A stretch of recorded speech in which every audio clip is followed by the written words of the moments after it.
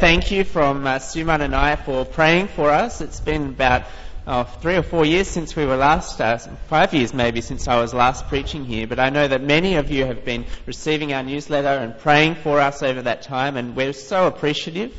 And we're also so thankful to St Michael's for their mission-mindedness and for the way that they're continuing to support us as we go to Malaysia. So thank you so much, and we will be continuing to pray for you, and we'll be visiting when we're back in Australia, and hope our partnership in the gospel will be able to continue in that way as well.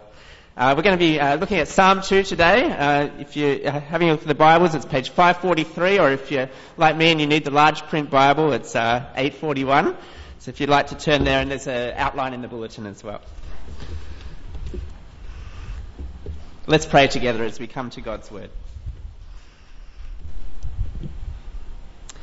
Our Heavenly Father, we thank you for giving us your Word that we might know you and understand our world.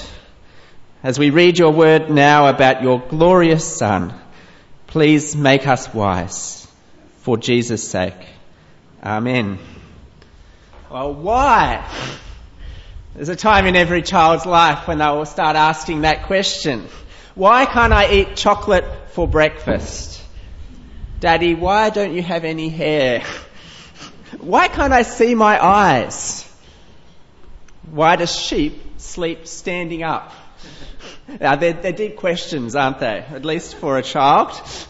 But they're important questions because the why questions help us to understand why things work the way they do in our world. And if you're like me, I don't think we ever grow up from asking the why questions. Hopefully they become a bit more meaningful. But even this week, perhaps you've asked why. Why did yet another plane crash, killing 162 people? Why is our world filled with Ebola and terrorism and things like that? Why does the divorce rate continue to climb and other social problems as well? Why questions are very important because they help us to understand life in our world. And today's passage is all about a why question. Why does our world continue to reject God? Why does our world continue to reject God? Why is ISIS so intent on destroying Christianity? Why does the Chinese and the North Korean government see Christianity as such a threat? Why are Christmas and Easter about everything else except Jesus? Why is the only thing that our society will not tolerate is people who believe in Jesus? That's the question. Why? Why is our world united in its rejection of Jesus? Well, before we get into the psalm, a bit of context to help us. The New Testament tells us that Psalm 2 was written by King David. You can see that in Acts chapter 4. So he was the king of Israel in about 1000 BC. And the psalm is about King David and the circumstances of his life.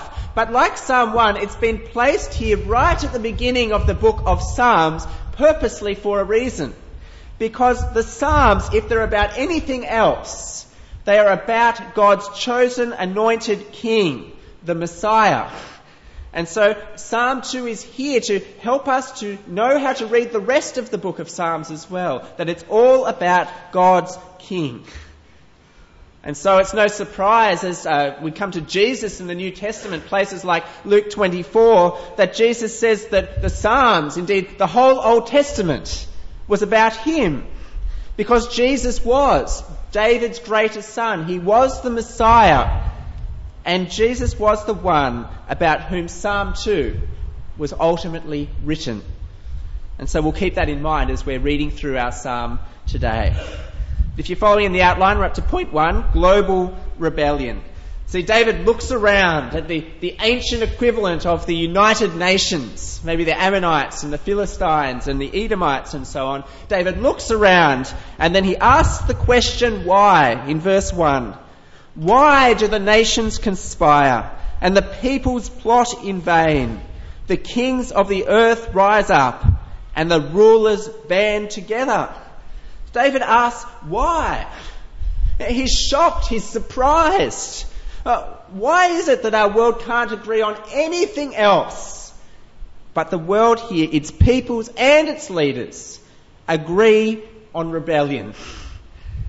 And what's even more surprising for David is who they're actually rebelling against. At the end of verse 2 there, it's against the Lord, Yahweh, and against his anointed. The anointed was the Messiah, or the Christ, God's promised king, the one who would rule over God's kingdom. And here, of course, it's David. David was the anointed one, but ultimately it will be Jesus Christ, the Messiah, the Christ. So David looks around and he asks, why? Why do you rebel in vain? Why do you rebel against the Lord? Why do you rebel against me? Don't you know it's going to be a failure? Don't you know it's all going to be in vain? And yet rebel they do. And as we reach verse 3, we not only get to picture their rebellion, we actually hear the words from their very own mouth. They say in verse 3, "Let us break their chains and throw off their shackles." So what do these people want? They want freedom. They want independence.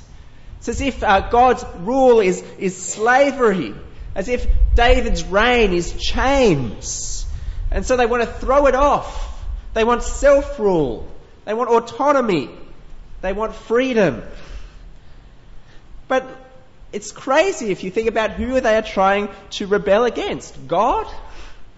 The creator of the universe? No wonder David asks, why do they plot in vain?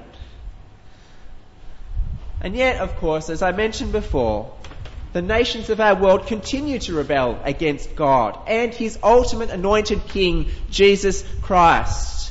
In Acts chapter 4, we see the apostles talking about how this psalm is fulfilled in Jesus. They've just been thrown out of the temple for preaching about Jesus, and they pray. And as they pray, they see Jesus the Messiah, and they see this psalm fulfilled in him. There at the cross, the whole world was united in rejecting God's king. His own disciple betrayed him. The other apostles deserted him. Pilate and Herod condemned him. The Roman soldiers crucified him. And the crowds and even the criminals next to him mocked him as he died on the cross. There was the awful day, the fulfillment of this psalm, when our world was united in global rebellion against God and his King, Jesus Christ. And the shocking thing is that our world, despite all its divisions, despite agreeing on nothing else, even to this day, it continues to rage against Jesus and God his Father. You look at the Eastern world, and the governments are still trying to destroy Christianity. It's the same in Malaysia. The Western world is the same. We're trying to cast off God's rule, systematically eliminate our Christian roots. Scripture we're replacing with ethics. Normal marriage we're replacing with same-sex marriage, and the list goes on. And rather than welcoming Jesus and his loving rule, so many in our world see Jesus' rule as chains, see his kingship as a burden, his rebuke of our sexual indulgence, his rebuke of our materialism. We think to ourselves, God, is he some kind of killjoy, that all he wants to do is make life miserable for us, as if his rule was chains and all he wanted to do was sap the fun out of our lives. That's the world we live in. And this global rebellion has sought to recruit every one of us into its ranks. Now, just like Adam and Eve, we too are tempted to throw off God's rule, to ask for autonomy, to think we'll be better off not living for Jesus, but living for ourselves. But this psalm is about the foolishness of rebellion. And by the end of this psalm, we will see just how foolish that kind of a life really is. If we move to verse 4 to 6, there's a shift. It's from the nations to the Lord, from earth to heaven, from standing to sitting. And here we see the Lord's response. How does he respond? Verse 4. The one enthroned in heaven laughs. The Lord scoffs at them. Do you notice he doesn't even bother to stand for the people. He sits on his throne and he laughs. You want to rebel against me? Mock you.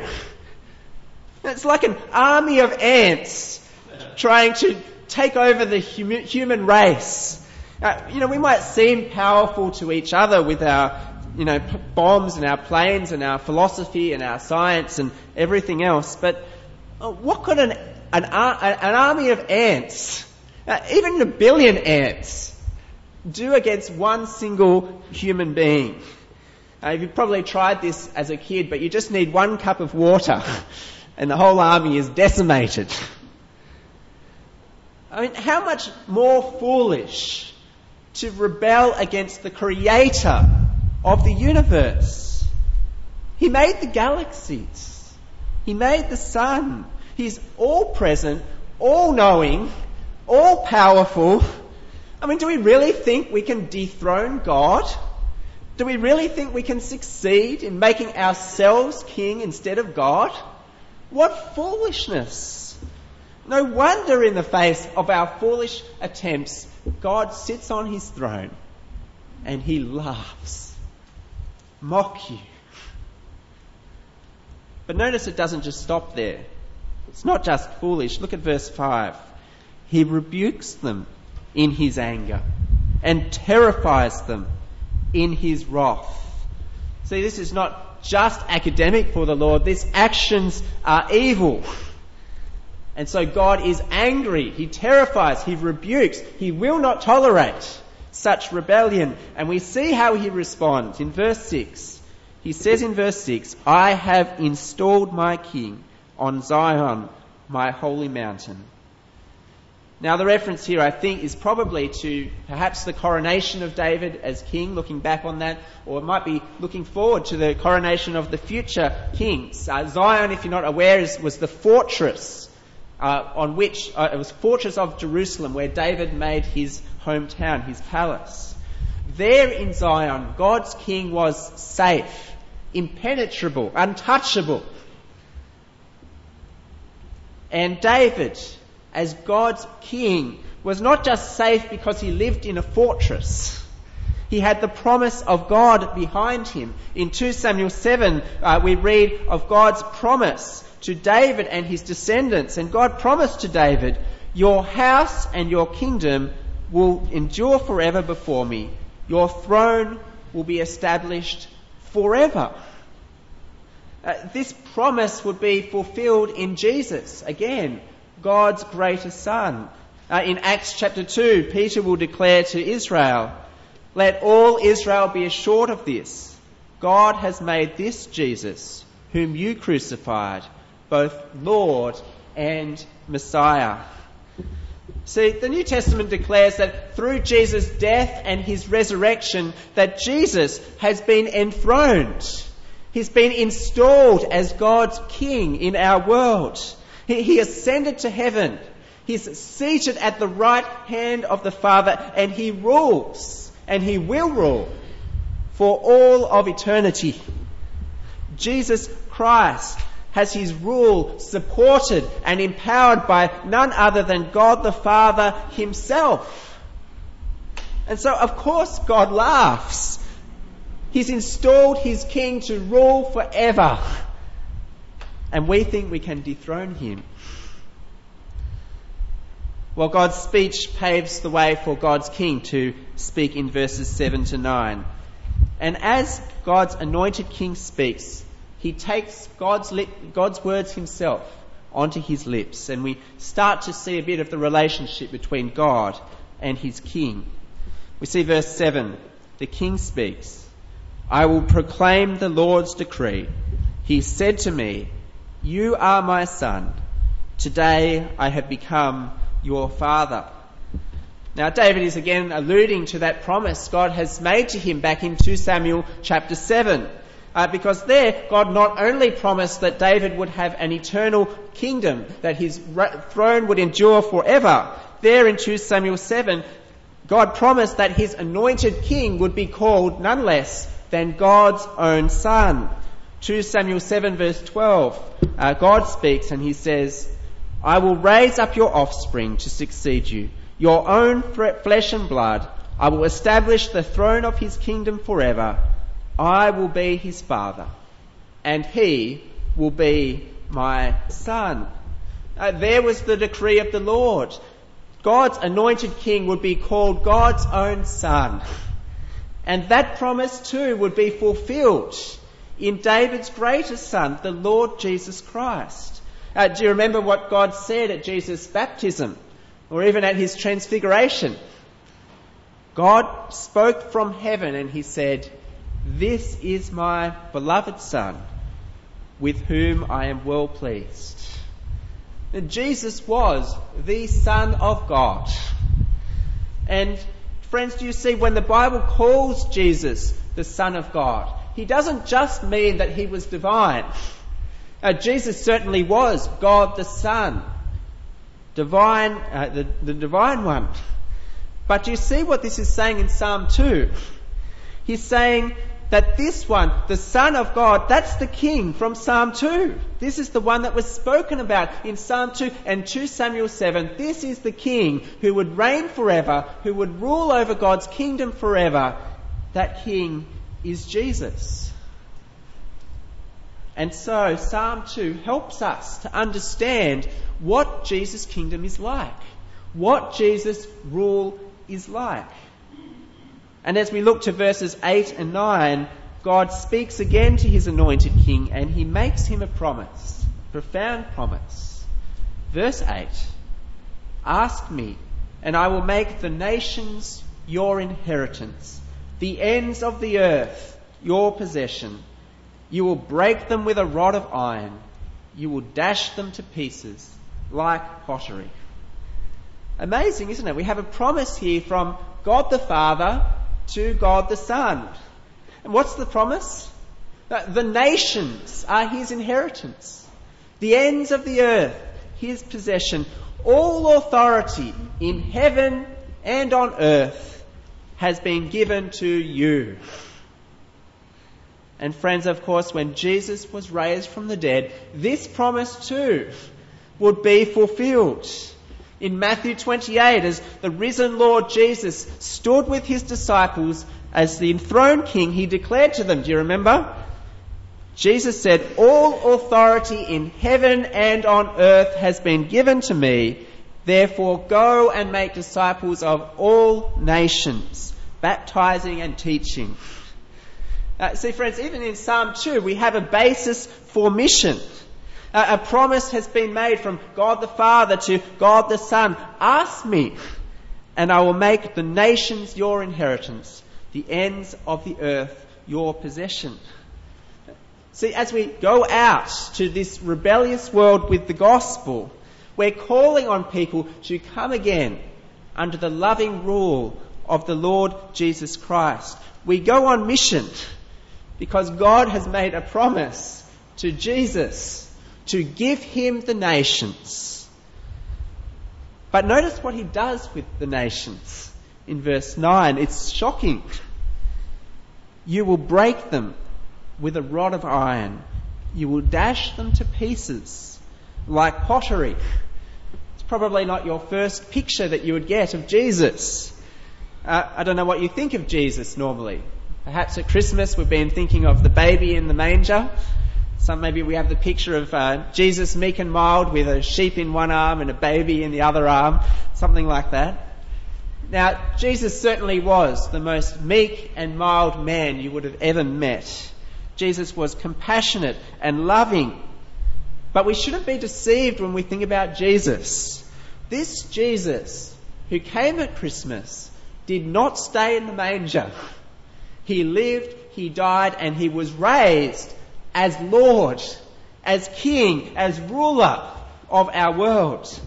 And one day every one of us from every nation will stand before Jesus on his judgment throne And every person who has rebelled against Jesus, every person who has kept his rule at arm's length, every person who has lived for themselves instead of for him, will stand before him, and they will be smashed like pottery and thrown away to eternal judgment. It's a terrifying picture, isn't it? Here is the foolishness of rebellion against Jesus. There's a warning for us here. Beware, don't get on the wrong side of Jesus, because if you do, judgment will come. But I think there's also an encouragement for us here. Many of us here would call Jesus our Lord. And so the encouragement for us here, if you are a Christian, if you do name Jesus as Lord, is that even though our world is united together in global rebellion against Jesus, in the end they will not succeed. They will not win. Whether it's ISIS or the Chinese government, whether it's atheists like Richard Dawkins who want God dead, it will all be in vain. It will all fail in the end. One day every one of them will stand before Jesus and they will confess him Lord as they go off to judgment. One day every evil will be destroyed, all rebellion will be put down, and every tongue will confess that Jesus Christ is Lord. And so this psalm leaves us with a choice. It's the same choice that was given to the original readers. How will we respond to God and his chosen King, Jesus? Will we persist in rebellion, or will we choose the wise path? In verses 10 to 12, we have the fourth voice step in. It's the psalmist himself. And he tells us what the wise response is. Verse 10, "Therefore you kings be wise, be warned, you rulers of the earth. Serve the Lord with fear, and celebrate his rule with trembling. Kiss his son, or he will be angry, and your way will lead to your destruction. For his wrath can flare up in a moment. Blessed are all who take refuge in him." Now there's the choice. Persist in rebellion and end up in destruction, or submit to Jesus' loving rule and find blessing in him. Now as we finish, I just want to draw out three final implications for this psalm, for ourselves, for others, and for God. Firstly, for ourselves then, what does it look like to submit to God and his Messiah Jesus? Do you see it there in verse 11? God says, the psalmist says, "Serve the Lord with fear and celebrate his rule with trembling." They're interesting words to put together, aren't they? They're like those opposite words. Serve and fear. Celebrate and trembling. They almost seem like opposites, and you wonder, how can you celebrate and tremble and fear at the same time? Well, what does it mean? Now, I don't think it means that we should all be afraid of God per se, as if we run around with our knees trembling together every time we come to church or something like that. God is not some evil dictator tyrant. God is a loving king, and his rule, as we read here, is a blessing. But I think it does mean that we're meant to treat God with the respect that he deserves for who he is. We're to treat God with the respect he deserves for who he is. See, yes, God is our loving heavenly Father. He works for the good of those who love him in everything. But he's also the all-powerful creator of the universe. And he demands submission. He demands obedience. He demands worship. And in particular, we read in verse 12 that he demands that we wholeheartedly submit to his Son. Verse 12, "Kiss his Son, or he will be angry, and your way will lead to your destruction." God insists that we submit to Jesus. So let me ask, is Jesus the Lord of your life? I don't just mean is he the Lord of your Sundays or the Lord of your, the Lord of your work or something like that. Is he the Lord of everything? The Lord of your time, of your family, of your study, of your hobbies, of your eating, of your sleeping? Is he Lord 100% of your life? So many people I meet treat Jesus a bit like one of those Tamagotchis. Now, does anyone remember those things? The little animals that you put in your pocket and you take it out and you feed it from time to time. They were a craze for a little while. People can treat Jesus like a Tamagotchi. They just get him out when it's convenient, give him a bit of food and then leave him to sleep for a while or something. They think that, if we go to church or we go to Bible study or we take the Holy Communion or we get baptised or whatever it is, then the rest of our life is our own. We can go and eat and do and play and have fun with whatever we want. But do you see what this psalm is saying? If all authority in heaven and on earth has been given to Jesus, well, he demands nothing less than 100% total submission, total control over every part of our life. So is Jesus the Lord of your life like that? Will you put him first this year before everything else? Your job, your family, your hobbies, your stuff. Will you make him number one? So there's the first one, ourselves. Is Jesus Lord? Well, this psalm also has implications, though, for how we treat others. It's interesting, isn't it? David begins with the question, why? Why do the people of the earth unite in rebellion against God? But did you notice he doesn't really answer that question? He doesn't give the answer why. He gives the answer how. How will God respond to our pitiful rebellion? Well, we see how he responds right at the end there, isn't it? Verse 12. Kiss the Son, or he will be angry, and your way will lead to your destruction. His wrath can flare up in a moment. Blessed are all who take refuge in him. See, David knows, the writer of this psalm, he knows that if people continue in rebellion against God and his king, there can only be one end: destruction. And so David in this psalm pleads with his readers, stop your foolishness. Give up the rebellion. Turn back to God before it's too late. Because the fight is all in vain and it only ends in one area, the grave. Now, I wonder if we share that same perspective on life as David. Do we, ourselves sitting here today, truly believe that all who oppose the rule of Jesus will end up facing his judgment? That those who do not submit to Jesus as 100% Lord of their life will end up facing the judgment of hell? Because that is the sad reality, isn't it? For many of our friends, our family members, our colleagues, people that we meet in the shops, and certainly for so many in the world. Do you know 86% of the world's Buddhists, Hindus and Muslims do not know a single Christian personally? And so if they do not even know a Christian, how will they know Jesus? And how will they be saved on the judgment day? See, like David, we need to warn our friends, our family. We need to warn all the nations before it is too late.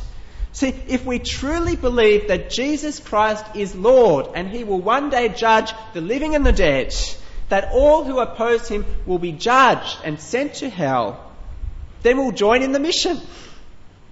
We too will warn our friends, our family members, everyone around us.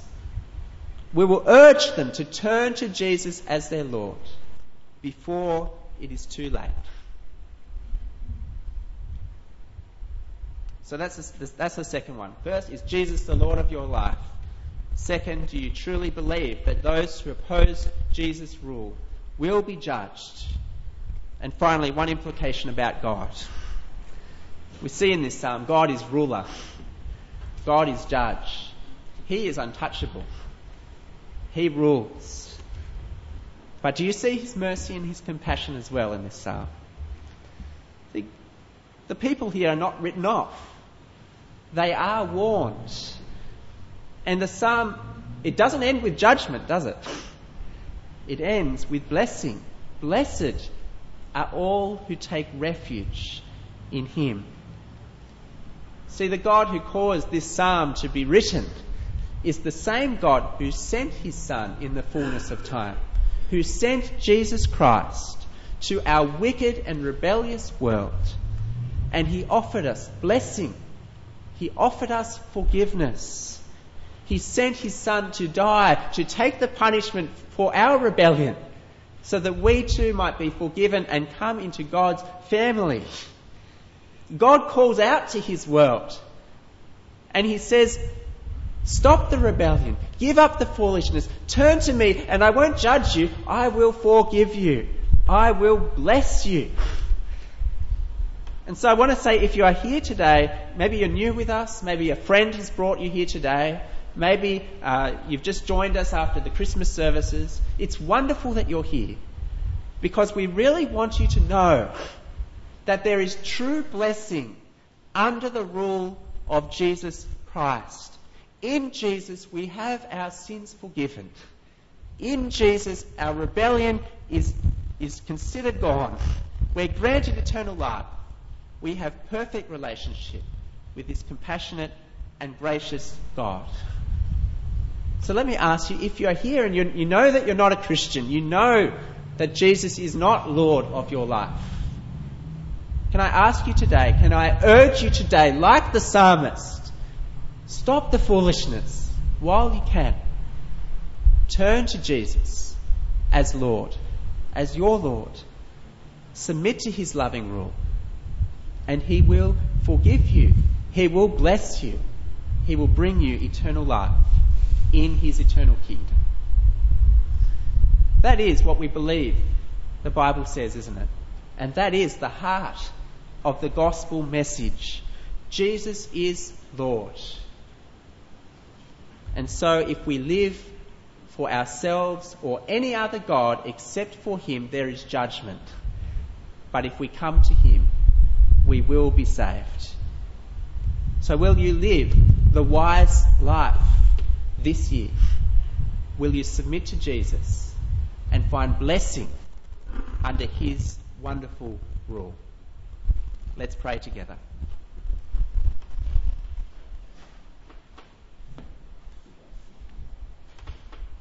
Heavenly Father, we praise you as the Almighty God who created the galaxies, who rules this earth, all-knowing, all-present, all-powerful.